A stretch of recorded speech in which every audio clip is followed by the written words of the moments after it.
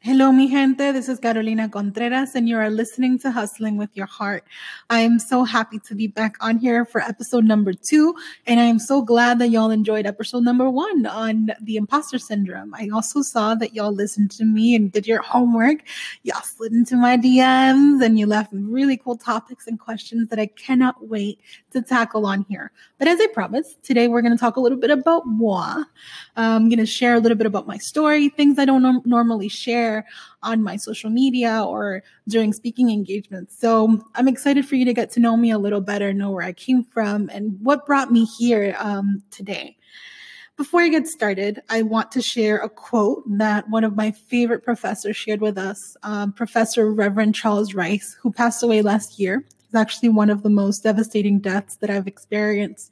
Reverend Rice was like a father figure to me and a mentor and someone who guided me throughout my 4 years of college and then beyond. So maybe further along the line, I'll share more about the Rev, because the Rev was a character, and I really think that a lot of the things he taught me are important and have shaped my life. So I would love to share those with you in the future. The quote is by James Baldwin, and it's from the book The Fire Next Time, and it's actually a letter that James Baldwin wrote to his nephew, James. The quote goes like this: "You were born where you were born and faced the future that you faced because you were Black and for no other reason. The limits of your ambition were thus expected to be set forever. You were born into a society which spelled out with brutal clarity and in as many ways as possible that you were a worthless human being. You were not expected to aspire to excellence. You were expected to make peace with mediocrity. Wherever you have turned, James, in your short time on this earth, you have been told where you could go and what you could do and how you could do it and who you could marry. I know your countrymen do not agree with me about this, and I hear them saying you exaggerate. They do not know Harlem, and I do. So do you. Take no one's word for anything, including mine, but trust your experience. Know whence you came." This entire quote resonates with me and my life story, but specifically that last line, the line that says, "Take no one's word for anything, including mine, but trust your experience. Know whence you came." It's just something that I've kept with me forever since college. I've learned to trust my experience. I've learned to understand where I came from and how, in some ways, it has defined me, and I'm here to share it with you. So my name is Carolina Contreras, but actually my government name is Caroline Jacqueline. My parents thought it was cute that Caroline and Jacqueline rhyme, and that's what they named me. But they never call me Caroline. They always call me Carolina. So there you have it. You have my government name now. I was born in the Dominican Republic in this barrio called 27 de Febrero, or 27 of February. And it's still one of the poorest, one of the most dangerous barrios in Santo Domingo, in the country of the Dominican Republic. And at 2 months old, my mom left me with my grandmother and my father, and she left to the U.S. She left to the U.S. to do what so many of our parents do, to search for a better life for me and my brother. At 4 years old, she finally was able to get us our visas and our residence or green cards and take us to the U.S. with her. So 4 years old, I arrived to Boston, Massachusetts, and I actually lived in that area for most of my life. When I was about maybe 6 or 7 years old, we moved to Somerville, Massachusetts, which is now completely gentrified. Somerville, Massachusetts is where Tufts University is and where Harvard University is. However, I did not live the Tufts and Harvard life. My mom and my brothers and I lived in a very low income status throughout our lives. I remember that when I was in high school, I wrote a poem called Government Cheese because it's something that we ate a lot. I don't know if you're familiar with government cheese, but it's that like tasteless American yellow cheese that we would put on white Wonder Bread with ketchup because that's what WIC used to give us, remember paying with food stamps at the corner store before I started, elementary school or high school, and I would get my Funyuns and my Cheetos cheese rings, which I loved back then. It was a tough upbringing. I was the oldest one of my family. We're a family of 6, 4 biological siblings, 2 adopted, 2 cousins that my mom took on. And my mom was a single mom, so my father wasn't present during our upbringing. And for those of you who are Latinos, as a second eldest and as the oldest daughter, in the house, I had a lot of responsibilities. So I learned how to cook when I was 9 years old. I learned how to clean the house. I learned how to do everything around the house. And it was honestly miserable. I hated it. And I remember when I was in 8th grade, I was just so sick and tired of doing all this work. And as a way of getting out of it, I started doing extracurricular activities, ironically enough. That's the route I took. I started volunteering, I started babysitting, and I started doing just after school programs when I was in 8th grade. So when I went to high school, I already had all this stuff under my belt, and it was so easy for me to get into a lot of clubs in high school. So in high school, I did the same thing to try and not stay home and cook and clean. I did the academic decathlon. I was in the swim team. I didn't even know how to swim. I learned how to swim in the swim team. I was in the student council. I had 3 jobs, y'all. I would wake up in the morning, go to the high school, finish at the high school, go to the YMCA. At the YMCA, I would work from 2:45 to 6:30, taking care of kids. Then I would clean floors for an hour for extra time. And then I would work in the gym downstairs, giving towels and keys to the people who use the gym at the Y. So I was working all the time or doing some kind of extracurricular activities so that I didn't have to be home. At home, it was tough. I often struggle with how much I can share, and I do hold back, and I want to hold back on some details. Just, I don't think it's fair to family members for me to put all of our business out there. However, I think it's really important for me and my siblings, because it's part of our stories. We had a household full of so many different things, including drugs, including mental health issues, and just so much dysfunction. And yet something propelled me to just continue to keep going and to push forward and to get good grades and to aspire to go to college. And so I did. When I was in 11th grade, I started applying to colleges, and I was so lucky that I had all these mentors that believed in me and that had set very high expectations of me. When people ask me, how did you do it? How did you come out the way you came out, quote unquote, after coming from a household full of just all this stuff? And my answer is my mentors that I surrounded myself with, certain teachers and professors who just saw more in me than I saw in myself and constantly pushed me and constantly set really high expectations for me. So I applied to all these colleges and universities, and I was the first one to go to college from my family. And I went to college in Pennsylvania, to Ursinus College. While I was there, I've always been an overachiever, so I did a lot there too. I was doing all sorts of things. I did, I was the president and treasurer of the student union and the Latino student union. And I started a really cool club for the custodial staff that was predominantly Mexican. And we were teaching them English. They were teaching us Spanish. We got a grant from Verizon where we could get paid to do this. And we were even able to take the custodial staff to New York for the very first time. We rented a bus and we took their family and them to Times Square, and it was a lot of fun. So I did a lot in college. I even traveled to France, and it was my first time leaving the country. I spent 6 months in Marseille and had a really good college experience, I would say. Very challenging, but it was a lot of fun. I kept busy. And obviously I worked throughout my entire college career in order to pay for my living expenses and to pay for some of the school debt that I incurred every year. School debt, that's another podcast for another day.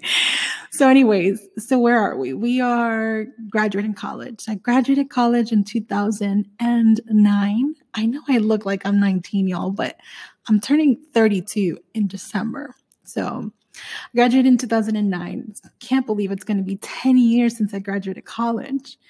And right before graduating, actually, I realized that I really wanted to come to the DR because I never visited while I was growing up. And it was so frustrating because I wanted to know and understand why I spoke Spanish the way I did, why I danced bachata, why I cooked the way I did. And I lived in Somerville, Massachusetts, and there were like maybe 2 Dominican families in the entire town. So there weren't a lot of Dominican people around me, and I didn't really have a good grasp of the culture. So I wanted to know, and my mom couldn't take us because she couldn't afford to bring 6 children to the DR. And, she couldn't bring me by myself because then who would stay home with the kids? Actually, when she would go and visit the DR, I would stay at the house and take care of my brothers and sisters. Anyway, so I was finishing college, and I decided that for my mom's 40th birthday, I wanted to surprise her with a ticket to the DR, and I wanted her and I to discover this land where I was born together. And I did just that. I came here with my mom in 2000 and, it's December of 2008, literally on the 31st of December. So I was here early 2009, and I was disappointed. I was disappointed because I came and I was constantly being bombarded with all these racial issues. I wasn't served at a bar on the beach because of my skin color. And I just kept just seeing and experiencing all these things that were race related or skin color related. I was very, very upset. So I get it. For those of you who have banned the DR, for those of you who have experienced things here, I get it because I live them too. However, these experiences just made me more curious. These experiences just ignited in me this feeling of wanting to know why things were the way they were. And ironically enough, in college, I studied the Dominico-Haitian relations. And, it's very different when you're in a college classroom with AC in the US, in a middle class community studying these things. And it's very, very different to be on the ground and seeing it for yourself. So for me, that was really important. It was really eye-opening. So I didn't want to just write off my country because of what I lived. I wanted to know more. And that kind of stayed with me. So I went back to the US, finished college. It was my last semester. I was left with all these questions subconsciously. Then I read the book, The Brief and Wondrous Life of Oscar Wilde by Junot Díaz. I loved it. And it also triggered all of these, I want to know more questions, right? Then finally, when I was graduating, I had the option of going to Dubai for a photography internship. I had gone there before in March for Education Without Borders conference. And I remember there was this amazing photography professor there, and I gave him my portfolio because I was obsessed with photography. He liked what he saw, and he said, you should apply for my internship, and I got it. So I got the internship in Dubai, but I also applied for a full-time position as a case manager in Philadelphia. Now, guess what I chose? Of course, I went to Dubai. So I went to Dubai. And right before I went to Dubai, I missed my flight to Atlanta, which was my connecting flight because of some kind of weather situation. So I was so upset. I was like, I'm going to miss my first day of my internship. I cannot believe this. I was really upset because although the internship was free, I paid $2,300 for this ticket. So I was like, I cannot believe that this is going to affect, my entire internship thing. Turns out that during my layover in Atlanta, I had a friend who was there on vacation. She was from there, but she lived in Hollywood, California, and she was there visiting.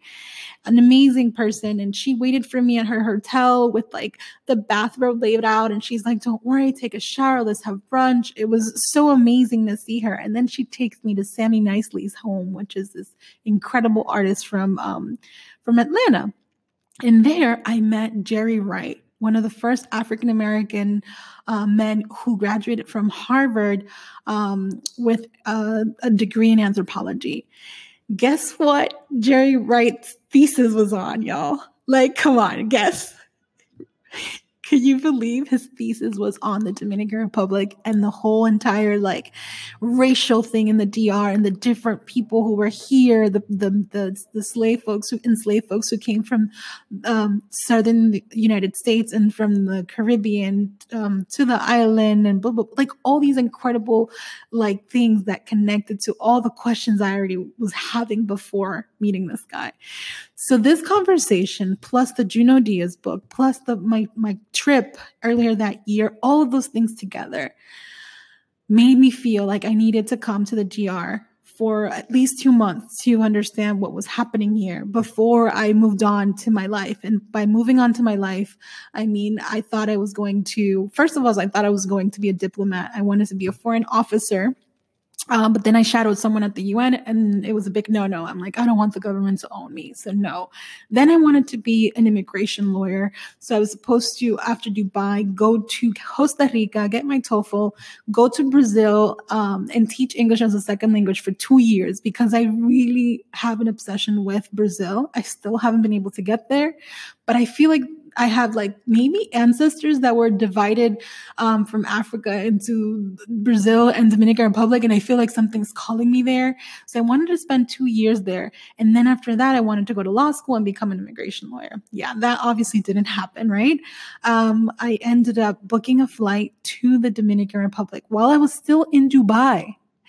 And right after I booked it, my professor, the internship was supposed to be a month. My professor was called to teach in London and he had to cancel the last week of the internship. And because he had to cancel the last week of the internship, he refunded our entire flight to Dubai. So he refunded me $2,300 cash money. And that money, of course, I used it to come to the DR. I don't think it was just something that happened like a pure coincidence. I really think it was this thing I like to call in Spanish, a diosidencia, which is like a God or divine intervention for me to come here. So with that money, I obviously was able to live here for the 2 months, quote unquote, 2 months that I was supposed to come. So I arrived to Boston and a few days later, I go to the airport and as I'm waiting for my flight to go to the Dominican Republic, I write a tweet in my personal tweet from back then that says, on my way to the DR to rediscover my roots. I had no clue what I was writing when I wrote that. Rediscover my roots. I don't even know what I meant when I said that. But it turns out that I literally rediscovered my roots, like quite literally. Like I rediscovered my hair roots because it wasn't until I was here in the Dominican Republic that with a bunch of situations that I was going through, from it being just too hot and from just a bunch of things like the weather and of course, this idea that I wanted to feel more comfortable in my skin, that I decided to leave my hair naturally while I was here.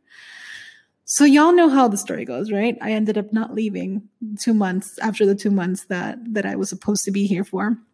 I ended up staying. I spent all my money. And I had to get a job. So I got a job at this nonprofit that worked with sex workers and that worked with men who had sex with men for money. It worked with at-risk youth, migrant workers, and just at-risk community. And ironically enough, drug users as well. So I ended up working in this NGO. I went in as the secretary, an executive secretary, bilingual secretary. And of course, the first day, my boss was like, yeah, you can't be a secretary. You have a lot of knowledge and just social work. And I think you could be a coordinator. So on my very first day, he hands me a portfolio with like 3 projects for me to manage. Mind you, I've been in the country for 2 months, right? And my Spanish is okay, but I didn't write Spanish like perfectly by any means. And it was just, I was nervous, but hey, I needed the money and it seemed like a really cool experience. I ended up staying in that NGO for about 4 years. I was making $500 a month and I ended up, by the end of my time there, making 4 or 5 times more than what I was making when I started. It was a really beautiful 4 years. It was very tiresome. It was very draining, overwhelming, and I was definitely burnt out by the time I was done there, but it was just such a beautiful experience where I learned how to do so many things. I was doing formative investigations, and I was doing just so many cool things. I was writing grants and managing all these different projects. And I'm so grateful for that opportunity. So I'm not going to talk a lot about Miss Rizos, but fast forward 4 years, and I decided to go back to my natural hair. Miss Rizos is born. So 2012, I'm on a trip to the US, and I come back to the Dominican Republic. And the night I come back, something really terrible happens, and something that marked my life forever happened that night. A guy comes into my home, and I'm sleeping naked. He goes into my kitchen. He gets a knife. He goes into my bedroom. He puts my own pillow on my face, and he literally takes everything that has value in my home with him. He took my laptop, my phone, my brand new phone. He took sneakers, anything you can imagine. I had some cash that I had brought back for a payment that I had to do. He took that. He took everything that had value. My professional camera that I had gotten, this laptop that was so expensive because I had gotten it specifically for my photography. So the one thing he did take that didn't necessarily have a monetary value, but that was, I think, the most significant, was my peace of mind. With him, he took that, and that marked my life forever. Thankfully, he didn't rape me. He didn't touch me. I was able to put on clothes and start giving him all my stuff. He spent about 45 minutes in my home. I couldn't sleep in that home again. I moved out to a different space, and I moved out with my boyfriend at the time, who was very supportive throughout my post-traumatic stress disorder, which, man, I get it. I get people that go through those things, because you become so disassociated from reality and from anything, and you don't care about anything. It's like, it's such a terrible feeling. And I am so proud that I was able to come out of that, because that was a very, very, very ugly place. So I couldn't feel safe in the country. I was feeling always very just jumpy and nervous and afraid. So I got an email from my high school. I was a mediator in high school for 4 years, and they were offering me a position, and I loved the mediation program while I was there. So I thought it was a good opportunity to leave the Dominican Republic and to start new somewhere, and to just get a fresh start. So I left my boyfriend. I left my really good job. I left my apartment. And I decided to go back to the States. And when I got to the States, I was living with my sister, and her living room was so small. So I was sleeping in an air mattress in her kitchen. And it was really hard. I actually lasted there just about a week and a half, because she lived just 20 minutes from where I was working, but by car, and I didn't have a car. So I had to take 2 buses and a train and walk like 12 minutes. So it would take me like literally almost 2 hours to get to my job. And I would have to be literally on my way out the door by 5:45 in the morning. So that just wasn't sustainable. So I moved to my mom's house, and I was sleeping on my mom's couch. I was there for about 2 months or so, and it was unbearable. As you can imagine, to be back home after being an adult. I think I was 27, and I was just so confused. I'm like, what? I'm back at my mom's house on the couch after being so independent in the Dominican Republic and having my own apartment and my own everything. And it was just so crazy. I, fell into a deep depression. I gained all this weight, and I was just miserable. And to add more on top of that, I hated my job. On my very first day, my boss told me to switch she gave me acetone to remove my nail polish. I had a beautiful like hunter green, forest green nail polish. And she said to me that wasn't professional, which is absolutely absurd, because my nail polish had nothing to do with my work, and it wasn't a loud nail polish by any means. So from the very first day of work, she marked what my experience would be like, and it was a very terrible one. So I was miserable at work. I was miserable at my mom's house. Finally decided to go on Craigslist like many people do. I found 3 random roommates, and I moved into an apartment in Somerville, paying $1,000 for a freaking bedroom, nothing included. But I was so desperate that I was like, I'm going to do this. And so I did. I was there for about a year and a half total in the US. And then I was like, I cannot do this anymore. I remember being so upset because I was like literally starting new constantly. So at my sister's house and at my mom's house and then at this apartment. And I was so upset. But March 2014, I said I had enough. I had written my letter of resignation in November of 2013, and I finally turned it in March. It was really hard because it was midway through the school semester, and I felt so sad because I loved my students. I loved the principals, the teachers. I loved everyone and they loved me, but I was just so miserable at this job, and I knew I didn't want to do this. I also felt a calling to do Miss Rizos full time. So I quit my job without a plan, but I did have some savings.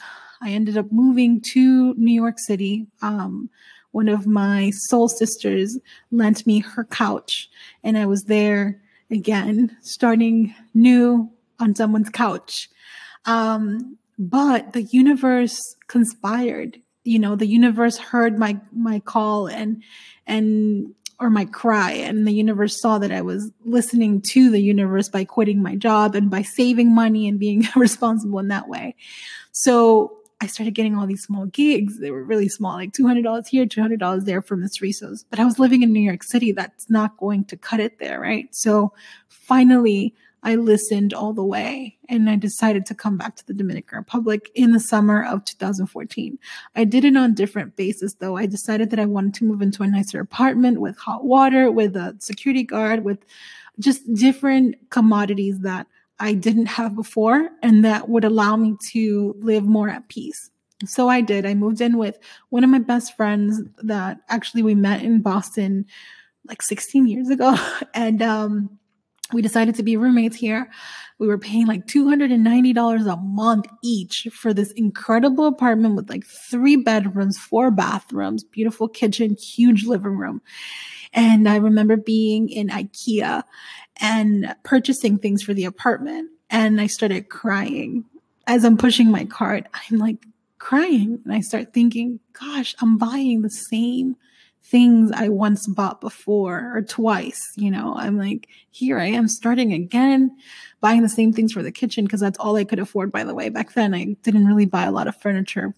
And then I wiped my tears and I realized something. I said, whoa, wait a second. You are so privileged to have the opportunity to start again. So many people don't get that opportunity.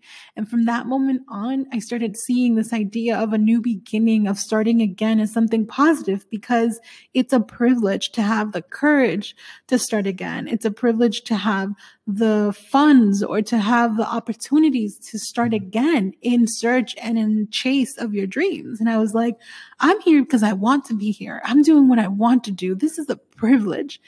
And so, you know, I got what I needed to get. And I started seeing things differently. About a few months after I arrived, I decided that I was going to go big or go home. So I'm like, let's do this. Let's open the salon up.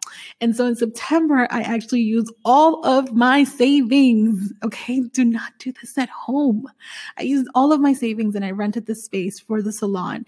And I say September, but keep in mind that I didn't open the salon until December because the road was so broken and we couldn't open, but we ended up opening anyways because I couldn't just keep paying rent for this closed business, you know? So I opened it in December. And I mean, literally like bootstrapping, no money, like it was tough, y'all. I didn't have a washing machine at the house. We were washing stuff by hand. So when I opened the salon, I was washing the salon towels by hand and literally doing this every single night. And then finally my roommate got us a washer, but it was like a Japanese washer where you wash on one side and then you spin on the other side. And I was doing this every single night. I would come home, I lived on a third floor. I would bring my sack of like all the towels from the salon and wash them myself. Eventually I found someone to wash the towels. And then eventually once we moved to a bigger space in the salon, the first thing I bought was a freaking washing machine, an American washing machine, so that the salon towels are washed at the salon and I don't have anything to do with them. I still fold them though. So yeah, and then I slept in a small twin bed for about 8 months. And then our stove was a stove top. It didn't have an oven or anything, and it had like 4 thingies, and 2 of them didn't work. Our fridge was so small. It was really funny, but it's what we had. And, we didn't have a feeling like we were missing out, or like, we didn't come from a place of scarcity, or at least I could speak for myself. I didn't feel like I was like, oh my God, poor me. It was more like, okay, so I have to work hard to get it, and to get the things that I want and the things that I need. And so that's what I've been doing for the past years. Every year after 2015, when I started perceiving a little bit of like extra money from gigs that I would do in the States and stuff, I would save up my money and I would buy one thing at a time. So the first year, I bought a bed, like a mattress, and I bought, very basic, like, room furniture. And it was so nice because, I paid like $500, I think, cash for that mattress. And I was so happy because after sleeping in a very small twin mattress that, that wasn't sturdy at all. And it was like, I think on 4 wooden pallets on the floor, to have a real mattress felt really, really good. And then the following year I bought a stove with like 6 of the thingies. I don't even know what to call them. And then an actual oven, a big oven. And I love to cook. Those of you who follow me on social media know that I love to cook. So I got that. And then the following year, for Mother's Day, because Mother's Day is when things go on sale here. So I got most of my things every Mother's Day of every year. I got a refrigerator, and it's like a 2-door thing, and it's really cool. I could like freeze a bunch of my smoothie stuff, and I can meal prep and store a lot of the yummy things that I prepare in the fridge. So these little things I keep getting little by little. And it wasn't until 4 years after being in this apartment that I started buying like other types of furniture for the living room and the dining room area. And I still have a long way to go. But yeah, so here I am, and here I was starting again and getting things again. And just feeling so blessed and so fortunate to be able to be in that position, of getting things and starting again. So where are we? We are in 2018, and I am working hard AF on my business, on my personal brand. So many hardships still, so many struggles, y'all. Like I can't, y'all don't even know, like seriously, one day I'll be able to share more of all the stuff that happens every day, but it's a lot. And what sucks so bad is that what you see of my life on social media, it's not even, I think, 1% of what I go through, both good and bad.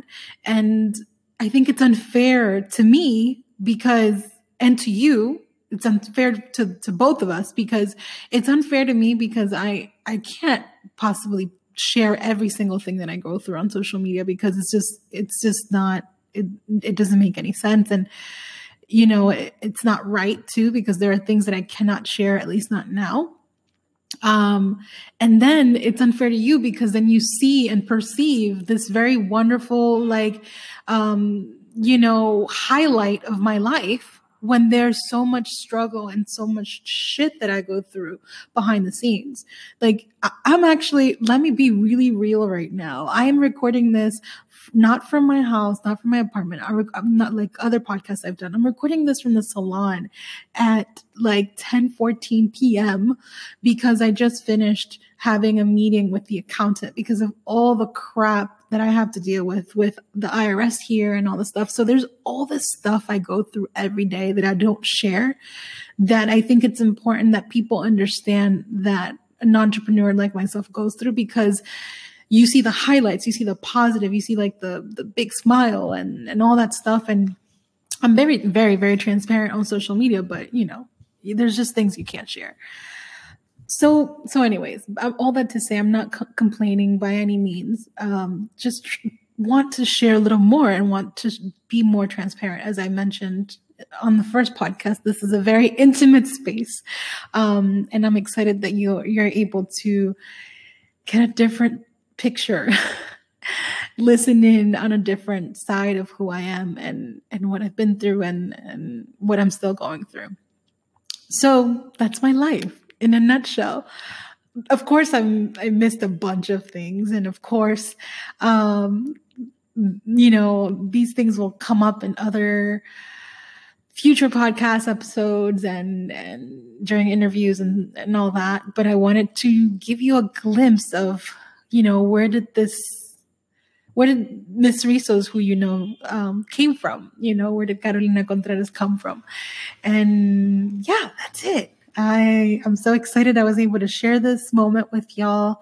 I hope you enjoyed listening. This was a much longer podcast than the previous one.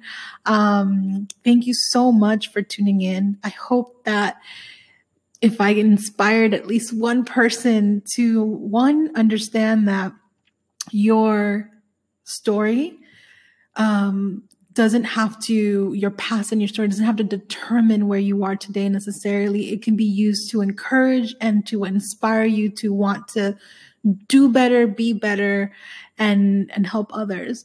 And to understand that when you start again, when you fall down, when you have failures, and you're able to start again, that's more of a privilege and not something negative, that we're very lucky if we get to do that. So again, thank you for tuning in, and I will catch you on our next podcast. Big hugs. Ciao.